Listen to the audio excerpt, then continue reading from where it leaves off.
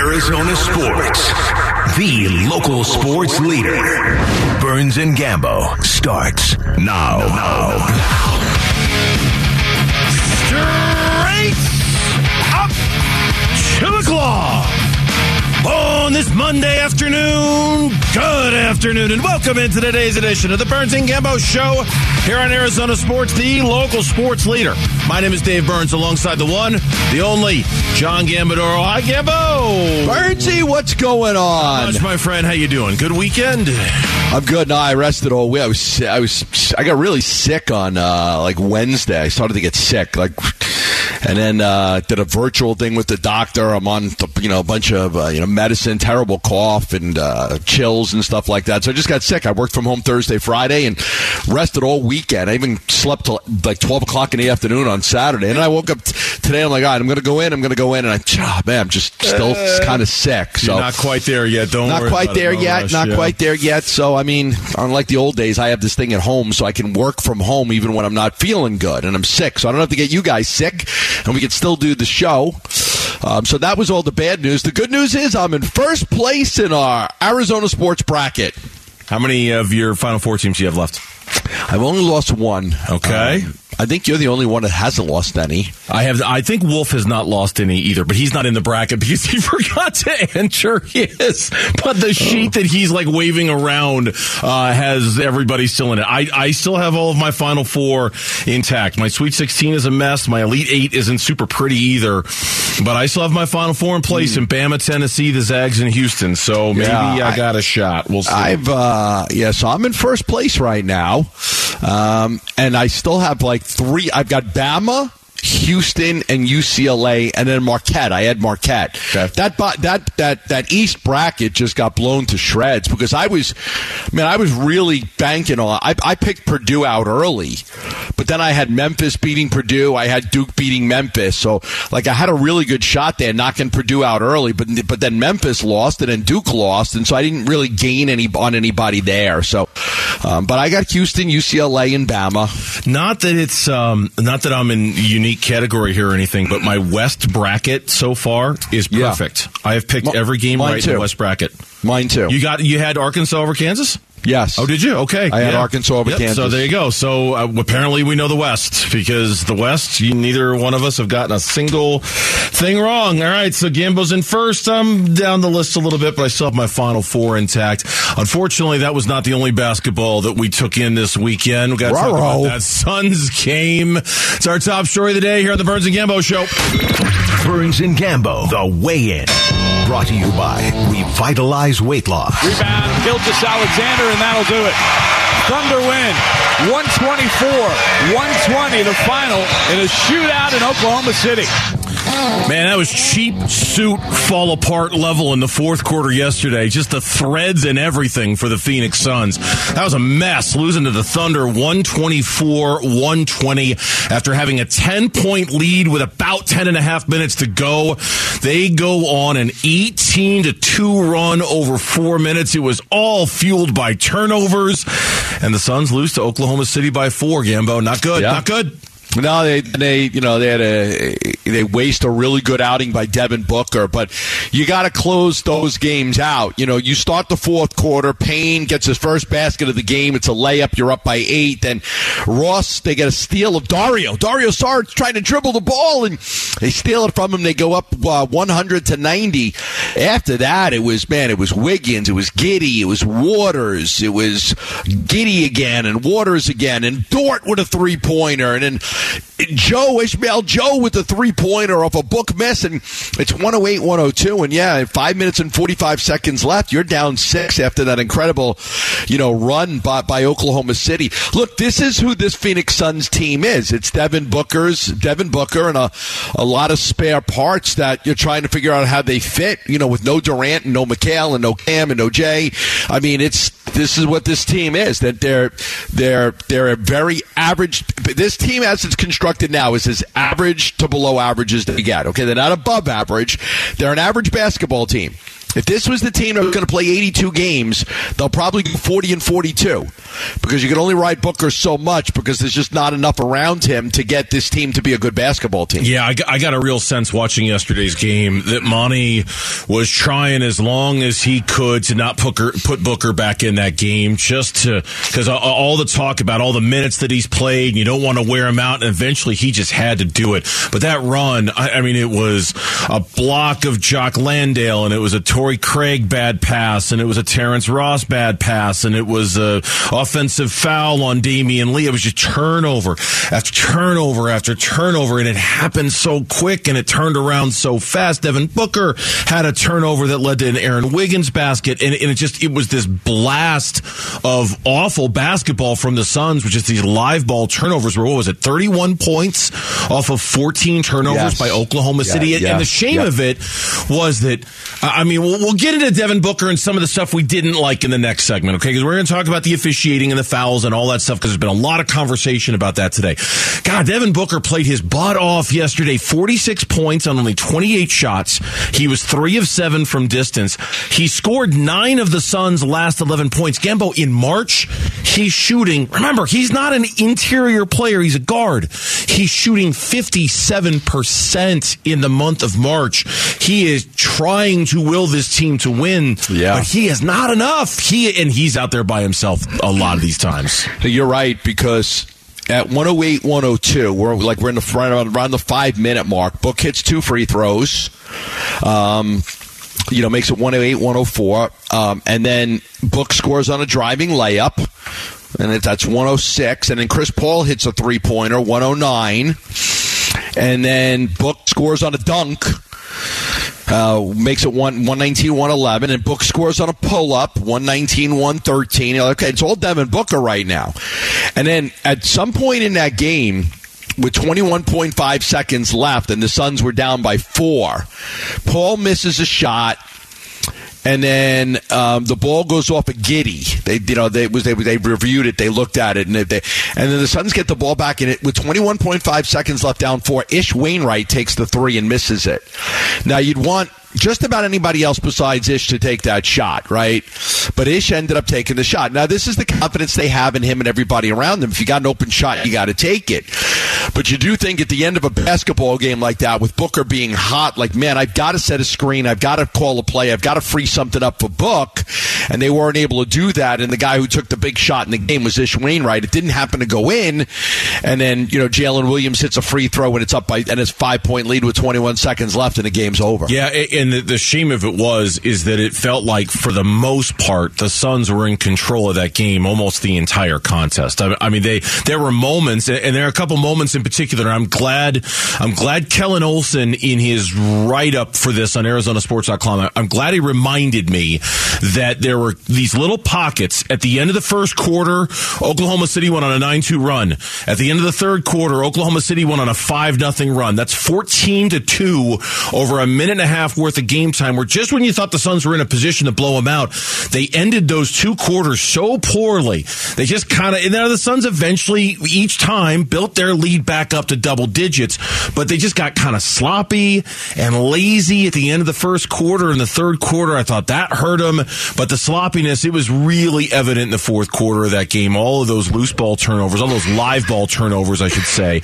And now the Suns have lost 4 of their last 5. And this is to sit back, and we'll do this a little later on in the show, but to sit back and look at the Western Conference, to look at where the Suns are, to look at how clingy it feels like they're trying to hold on to that 4th seed in the Western Conference despite everything going on around them. It's the schedule is doing them no favors. I mean, Oklahoma City has everything to play for. Next up, it's the Lakers. They have everything to play for. After that, it's Sacramento. They have everything to play for. There are very few breaks for the Suns here on out, Gambo. And we're all just waiting. When is Kevin Durant walking through that door? It feels like they're waiting. When is Kevin Durant walking through that door, right? There was a report today from Shams that it might be the end of the month, the end of March, when Kevin Durant comes walking through that door, which would fit in with all the timelines so far that we heard about him a couple of weeks ago.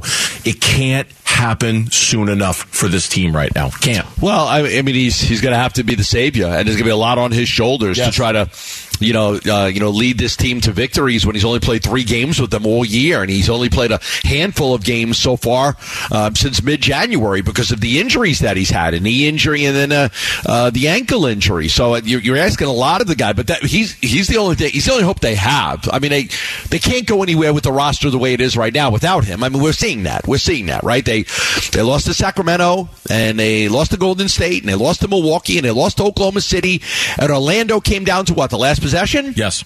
Last possession against Orlando. This team's not a good team right now. Okay, it's not a good team. Kevin Durant changes things. The question is, does Kevin Durant alone coming back make you better than a lot of these other teams? And I think we felt really good in the 3 games he played, but they really didn't play anybody, right? They didn't play anybody. Who'd they play? They played Charlotte. They played Dallas, who wasn't really Chicago. Together. They played Chicago in the middle. Yeah, they didn't play anybody good. So I don't know. I mean, I don't know if I question it now. Is Kevin Durant enough to make them the leaders in the clubhouse to win the West? I'm not sure. I'm really not sure. When we come back on the Burns and Gambo show, that wasn't the only thing to not like about yesterday's loss. We got to talk about the officiating, and we got to talk about why the Suns are so reliant on getting good calls from the officials. Because man, did they make us think about it yesterday. We'll talk about it next. Burns and Gambo. Burns and Gambo. Afternoons on Arizona Sports, the local sports leader. All right, back here with you on the Burns and Gambo show, coming off of a Suns loss yesterday to the Oklahoma City Thunder, one that has left them precariously holding on to a half-game lead for the 4th seed in the Western Conference. The LA Clippers are just a half game back. Dallas Mavericks are 2 games back. They're sitting in 6th. The Suns still with a 2.5 game lead over the Golden State Warriors for that first play-in spot. Thank goodness Golden State's still on the road, where they are now 7-29 on the season. They just can't win. We'll get into the Western Conference stuff a little bit later because they play tonight. Yeah. There's a bunch of big games in the West. You need a hero, Burnsy. I know you're holding out for a hero. I am holding out for a hero, and maybe till the end of the night. Maybe it is Kevin Durant, who Shams Charania said on a FanDuel TV show that Durant is doing more and more on the court after his ankle sprain that he suffered a week and a half ago. Charania thinks that there will be an update on KD's status later this week and early next week. They're still looking like it's going to be in the range of 2 to 3 weeks. I mean, honestly, if he's available sometime in the next 10 days, that would kind of line up with what we all thought it was going to be when he got hurt. And I'm holding out for a hero for this Suns team to walk in, because right now they are holding on for dear life in the Western Conference to keep from plunging into that play-in tournament. We got to talk about the fouls, though. Let's talk about the fouls. And before we get into that, let's talk about Monty after yesterday's game, saying very clearly when the game was done, the loss is on me. And I want to start with this, and then we'll get into the fouls. The loss is on me for not figuring out the right defensive rotations against a small ball team like Oklahoma City. Here's what Monty said. This one's on me. I got to get guys in the game that can create a rhythm, especially on defense. We're giving up way too many 30-point quarters consecutively, and that's on me. I have to figure out the guys who can play together defensively as opposed to relying on the starters to increase the momentum from an offensive and defensive standpoint, but getting guys who come into the game that understand what we do defensively. I don't know if you noticed this yesterday, Gambo. A lot of grumpy fans on social media about Monty and his rotations yesterday, as he was just trying to find the right combination against Oklahoma City, and he never quite could. Started the 4th quarter with Payne, Damian Lee, Torrey Craig, Jacques Landale, and Ross. No Booker, no Paul. No Booker, no Paul. They go on this run, 18-2. It was actually a 10-0 run with the bench guys. It was a 10-0 run. Again, Cameron Payne, backup point guard. Damian Lee, backup shooting guard. Torrey Craig, traditional bench player. Jacques Landale, your second or third center. And Terrence Ross, he's been here for 3 weeks. That's who you started with. They go on a 10-0 run. By the time you bring back Book and Okogie, Okogie's got 4 fouls and ish. You bring those guys back. I mean, it's 102-100. So you might have brought those guys back too late, and I know you're trying to give Book rest. Right. You mentioned that earlier, but they brought him back with about 7 minutes to go. 6:55 exactly. Ross, Lee, and Baisley go out. So I pay attention to these substitution patterns all the time, and I think what Monty's doing here is trying to go with his best offensive lineups to outscore guys, and then mixing and matching at the end of the game. At the end of the game, in the final 2 minutes, I'm going to get fouls, I'm going to get whistles, I'm going to substitute offense for defense. I'm going to get Torrey in, and I'm going to get Torrey Craig in, and I'm going to get Okogie in, then I'm going to take those guys out, and I'm going to get Ross in, and I'm going to get Damian Lee in. So he's got his favorites. He has his favorites on offense and his favorites on defense, but it's more or less that he's using it more so towards the end of game situations than for long stretches of times during a certain quarter, if that makes any sense. No, it does make sense. And this goes back to something that you and I were talking about last week, and something I really believe with this roster, the way it's constructed right now, and until they get KD back. And I want to say this, too. Not having DeAndre Ayton yesterday, that was obviously a really big deal. And I get it. We all have moments with DA where we love him, moments where we don't love him so much.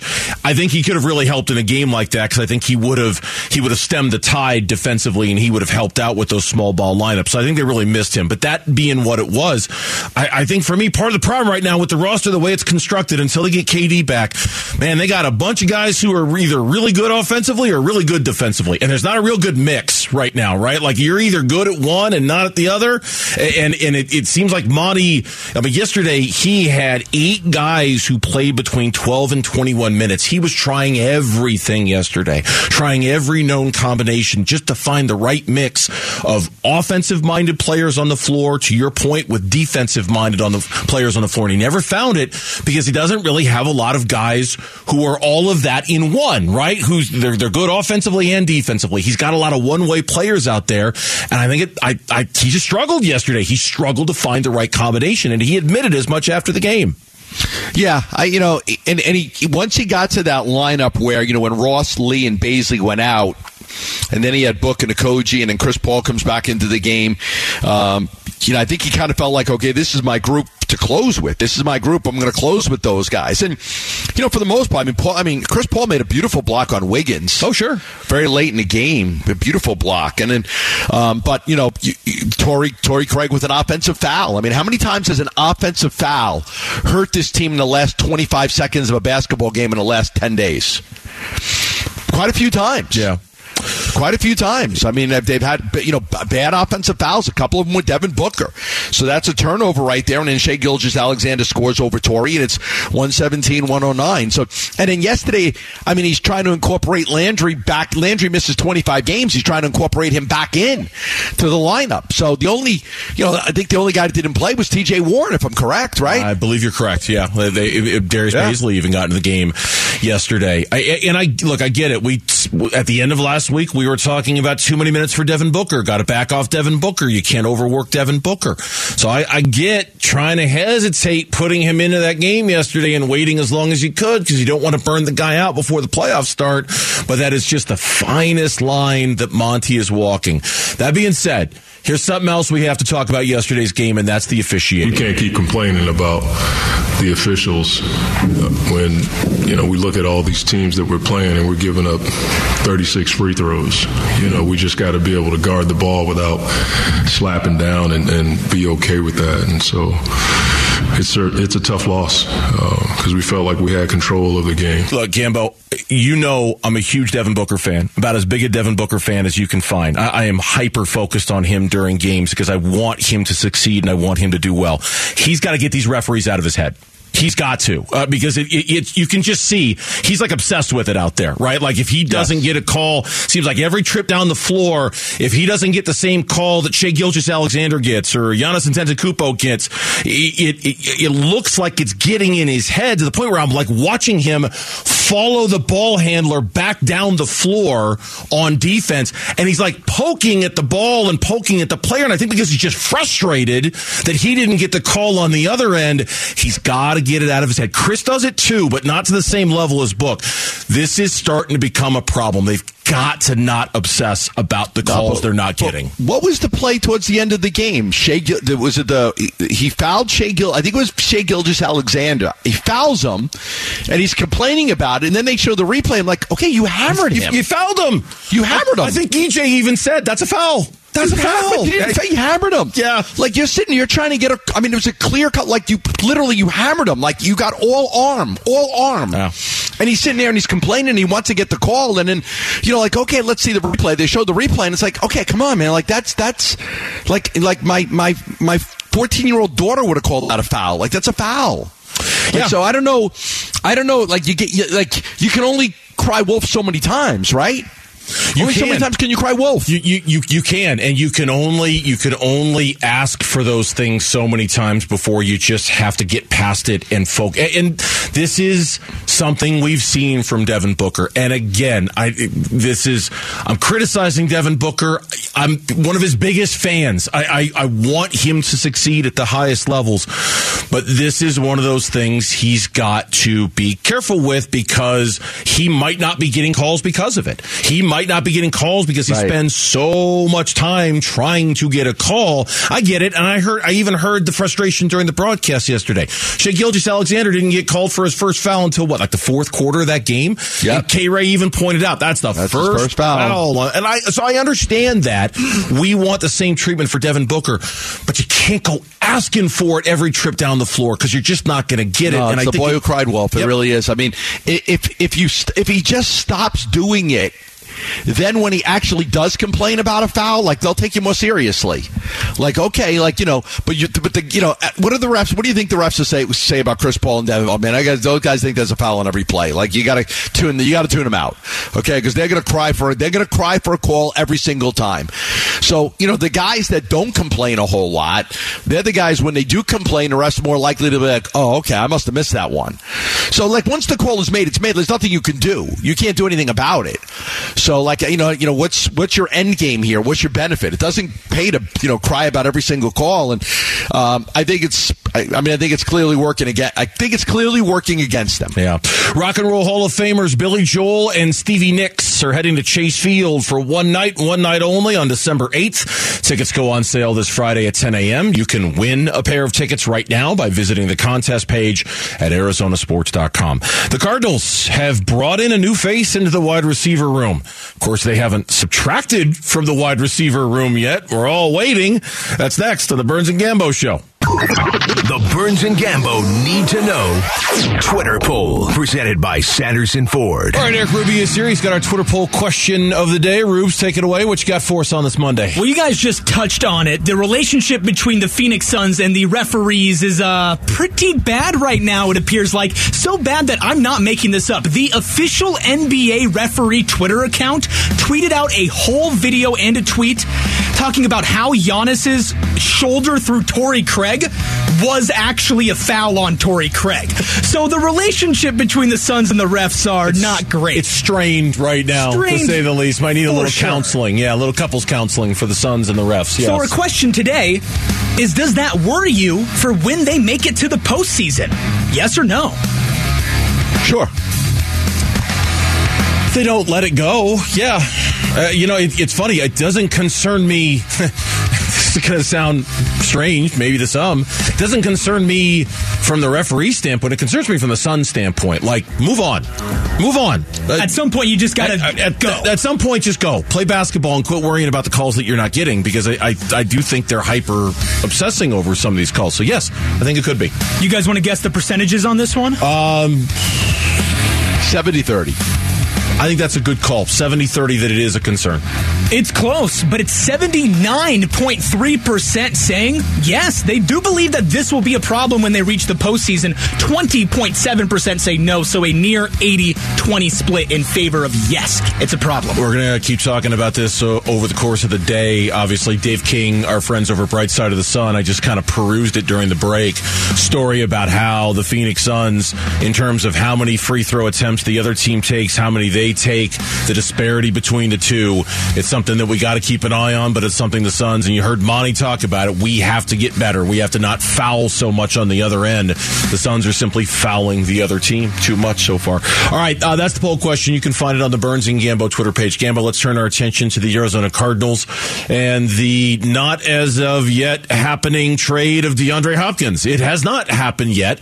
And that being said, there have been a bunch of things that have happened to the Cardinals when it comes to the wide receiver room and maybe where they might be trading DeAndre Hopkins to. Let's start with what they did.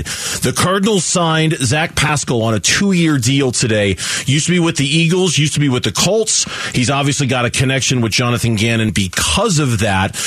He's more of a role player, slot guy, special teams player. I don't think anyone's looking at Zach Pascal as like the answer for the Cardinals at wide receiver. No. But it is a move made for them, to say the least. And we haven't had a lot of those. He's a 4th or 5th wide receiver at best. I mean, it was a non-factor for the Eagles for the most part. I mean, he's a special teams guy, slot receiver. He's a blocker. I mean, he's a pretty good blocker, but there was very little chance that he was going to stay. They traded for A.J. Brown last year. They didn't go out in free agency and do very much. Then they traded for A.J. Brown, but there was some familiarity with Sirianni and Pascal, but they brought him in. But 15 catches and 69 yards over the last 13 games. 15 catches, 69 yards over the last 13. Like he's not a guy that you're looking at. He's a guy. He can block. He's a depth at the position, but he's not a guy that's going to help you win football games. He's a bigger guy, which is something they don't have a lot of at the position, assuming they trade DeAndre Hopkins. More on that in just a moment. Marquise Brown is obviously smaller. Rondell Moore is obviously smaller. He did have a productive season in 2020. 44 catches, 629 yards, 5 touchdowns. But you're right. Nobody is looking at him and thinking anything more than a 4th wide receiver on this team, and certainly by no means the answer. Just some familiarity, going back to some of the things that Jonathan Gannon talked about when he got the job, wanting violence, wanting toughness, wanting competitiveness. I can't remember the exact 4 things he said he wanted, but it seems like Zach Pascal checks a few of those boxes without being anything from elite. I think the question all of us have now is, after what happened in the wide receiver market over the weekend, what is going on with the Cardinals and DeAndre Hopkins? Because the Cowboys went and got Brandon Cooks this weekend, and the Patriots have signed Juju Smith-Schuster, and the Panthers have added Adam Thielen, and you're starting to look at the wide receiver moves made by teams that I think we all would have said would have been logical landing spots for DeAndre Hopkins, and it leads yourself to wonder if the Cardinals have overplayed their hand a little bit with Hop. Yeah, no, it's a fair question. I mean, that's a really fair question. Did they overplay their hand? Did they ask for too much? I mean, the one thing that I thought was very much in their favor is that, the guys you mentioned, nothing against them, they're not on the same level as DeAndre Hopkins. Brandon Cooks is a nice player. Adam Thielen's a nice player. DeAndre Hopkins is a true number 1 wide receiver, and you don't have to give up a first-round pick to get him. At least that's the thought. So why would nobody trade for him? I mean, is it the money? I mean, is it a financial thing? Like, I don't want to take that much on in cap space and redo the contract, but it does lead to a lot of questions as to, are you going to be able to move DeAndre Hopkins? And now, like with the Dallas, Dallas is out. And then it was the thing I think you said. I think I saw it from you. I mean, did he follow Mac Jones from the Patriots? A friend of mine, Scott, sent me that on. He sent me a text today, and he's like, "Hey, look at this! DeAndre Hopkins is following Mac Jones on Instagram." I'm like, "All right, thank you." I guess it means something. I guess it might mean something. I don't know. Apparently, the same thing happened last week with who was it? Mike Gesicki. He followed Mac Jones on Instagram right before he ended up going to New England. So maybe, I don't know. Maybe there's something there or not. Gambo, I think part of the answer lies in what the Cowboys had to give up to get Brandon Cooks. A 5th rounder this year, a 6th rounder next year. Crazy, right? Right. I mean, so if you're the Cowboys, and I don't know what the Cardinals are asking for, it's been speculated that it's a day 2 pick, a 2nd rounder or a 3rd rounder. So you're thinking, I can get Brandon Cooks to go along with CeeDee Lamb and Michael Gallup because he's back, and all it costs me is a 5th this year and a 6th next year, or I can give up a 2nd or a 3rd round pick to get DeAndre Hopkins. I'd rather not give up that inventory. I think I can do just as well getting, or maybe slightly less, getting Brandon Cooks than giving up a 2nd or a 3rd round pick for DeAndre Hopkins. I don't know that's what's going on, but it's hard to think that it's not. Yeah, it's interesting because the first thought was in Dallas was, okay, that takes them out of the flirtation with Odell Beckham Jr. That's done. But you give up pick number 161 and a 6th rounder the next year for a good wide receiver. The Texans are paying $6 million of the money guaranteed to Cooks to facilitate the deal. Like, is that an issue with Hopkins? Do you have to pay some money? So now that moved his base salary to $12 million, which is more manageable for the Cowboys for this upcoming season. He's got 2 years left on his deal. He'd like to restructure it. I'm sure that's very similar to Hopkins with a couple years left. They would like to restructure it. Cowboys, wanted to upgrade their wide receiver position, and they were able to get it done. Now, the Cowboys had talked with Houston about Cooks many months ago, but they weren't able to get a deal done before the trade deadline in November, and that's when Beckham came into play, and they flirted with Beckham, but they ended up making this deal for Cooks. What does it mean for DeAndre Hopkins? I'm definitely in agreement with you. I'm a little worried that you might have overplayed your hand a little bit. I mean, here we are. It's getting towards the end of March, and he hasn't been traded yet. There are teams that you would have felt, okay, these teams are interested, and now you got to take them off. And the other thing is, as more teams go away, okay, we're not interested in him now, well, then that probably changes. You don't have the same leverage to try to get what you want out of a team because there's less teams in the market for him. Yeah, no doubt. To your point about the Cowboys going after another wide receiver, this is Jeremy Fowler from ESPN yesterday. Are the Cowboys still interested in another wide receiver after getting Brandon Cooks? Here's what he said. I wouldn't eliminate anything, but now that if they're going to pay Cooks another, say, $12 million along with the big salaries they already have on the books, that might take them out, or at least makes it more challenging to get Odell Beckham. I know they've had interest in Beckham. He's going to command top dollar too, though. So there are going to be teams interested and in the mix. So Dallas could poke around a little bit, but I've gotten the impression that they're not looking to be big spenders in free agency necessarily. If he were to fall to them with a more reasonable price, then maybe that would happen. Yeah, and then on the other side of this coin is it might be a reflection, too, of Odell Beckham Jr. Maybe his asking price is a little high right now, and other teams are looking at other options. I think you're right, though. I think beyond what the Cardinals might be asking, the fact that Brandon Cooks restructured his contract so that Houston will pay some of it and Dallas will pay the rest, and it's only costing Dallas $12 million, that might be something that's holding this up as well from the Cardinal standpoint and from Hop's standpoint, because I'm sure Hop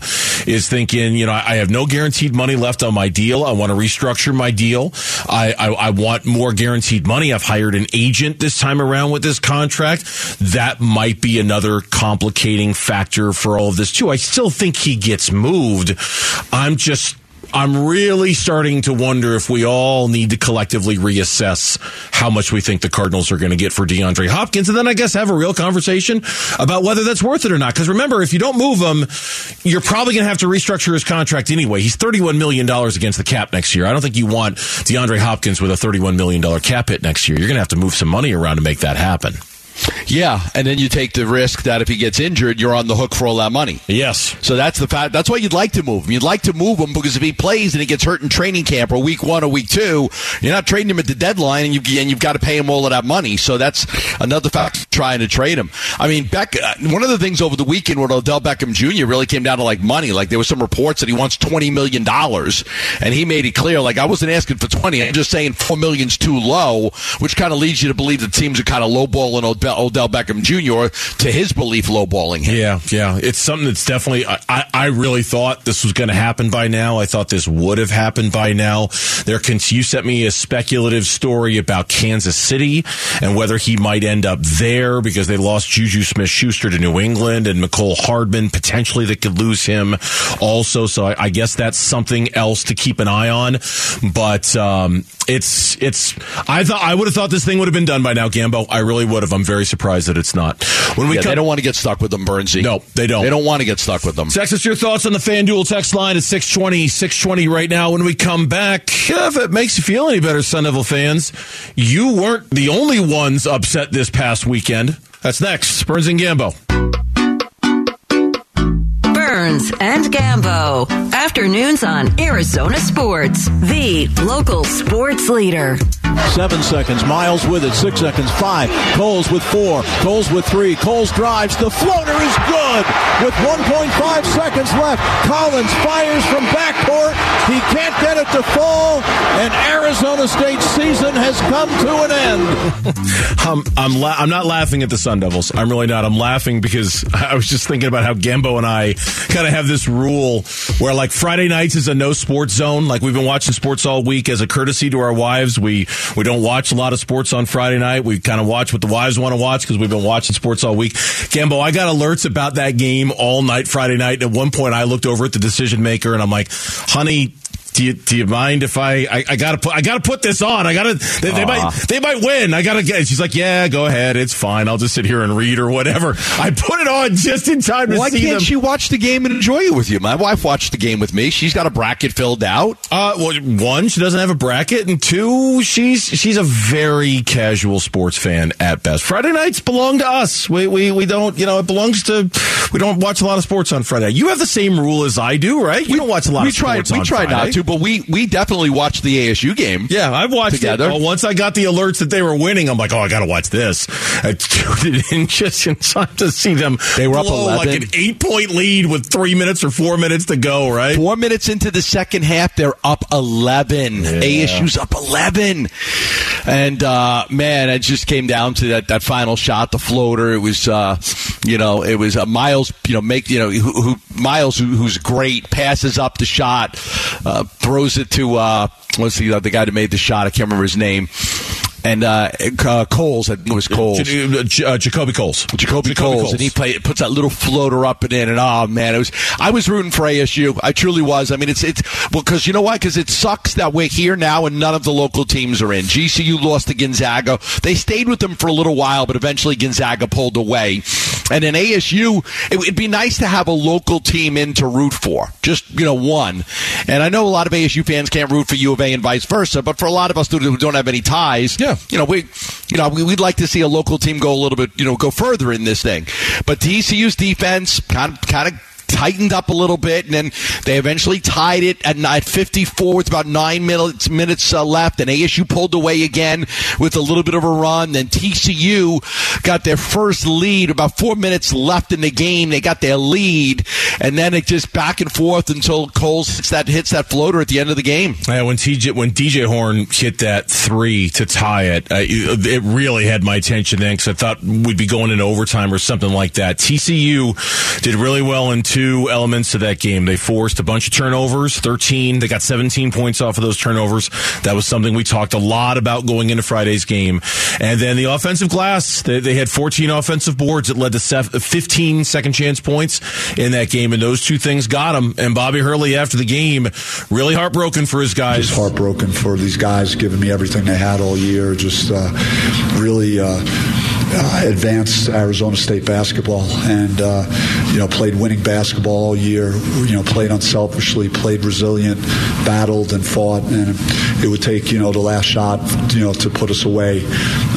So I'm just extremely proud and have all the respect in the world for our effort tonight. It was heartbreaking. It seemed so winnable for them. I mean, it was right there. And those last 4 minutes just doomed them. Absolutely doomed them. That DJ Horn basket that you mentioned that tied it, that was the only basket they made in the final 3.5 minutes. Felt like it. It was the only basket they made. Watching that game, it felt like the only basket they made. They were so cold the last few minutes of that game. So they're out. You mentioned GCU, they're out. Obviously, U of A, they're out.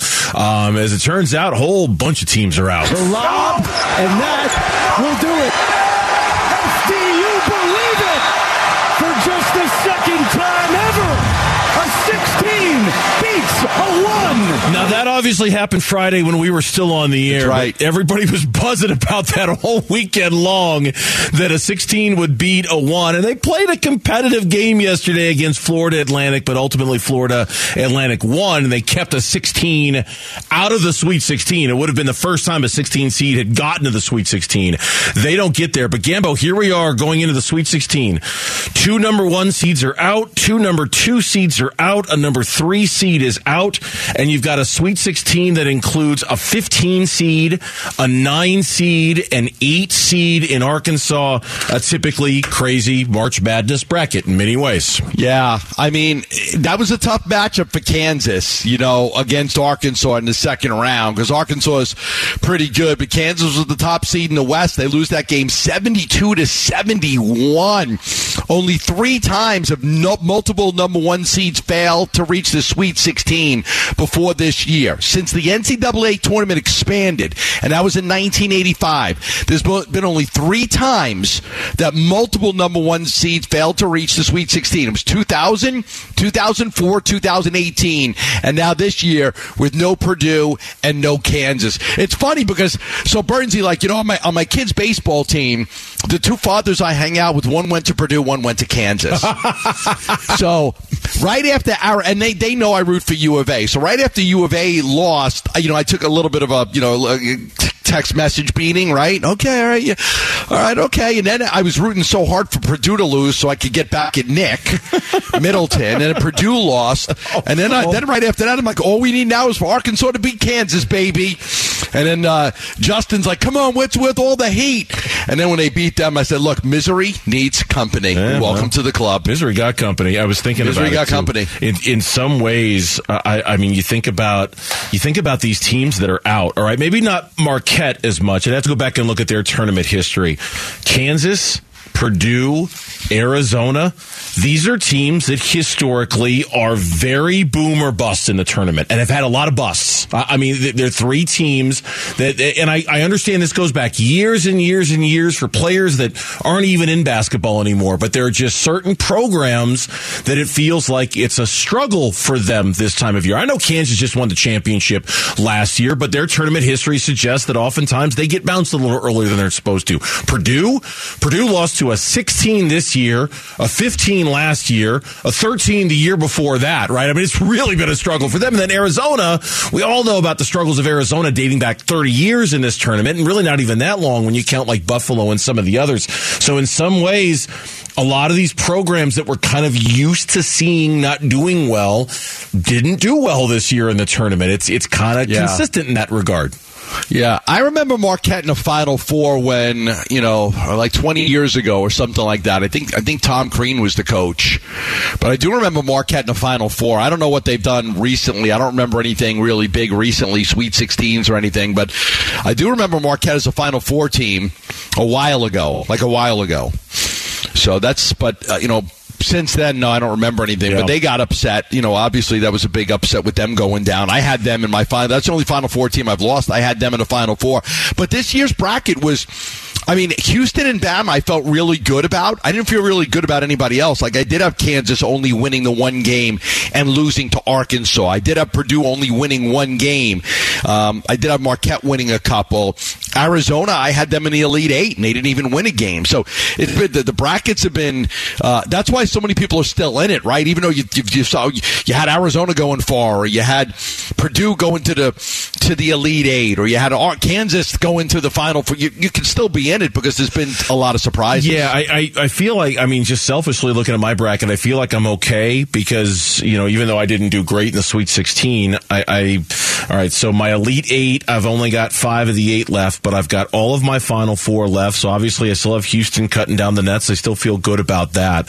And I think some of those losses, like if you had Kansas going far, right, obviously Arizona going far, Purdue going far, you're kind of screwed right now. If you had Marquette going far, you're kind of screwed right now. But I feel pretty good that I still have all 4 of my Final Four teams. Based off of what you've seen, if you could redo anything about your bracket, would you change anything about who you'd pick to win it all?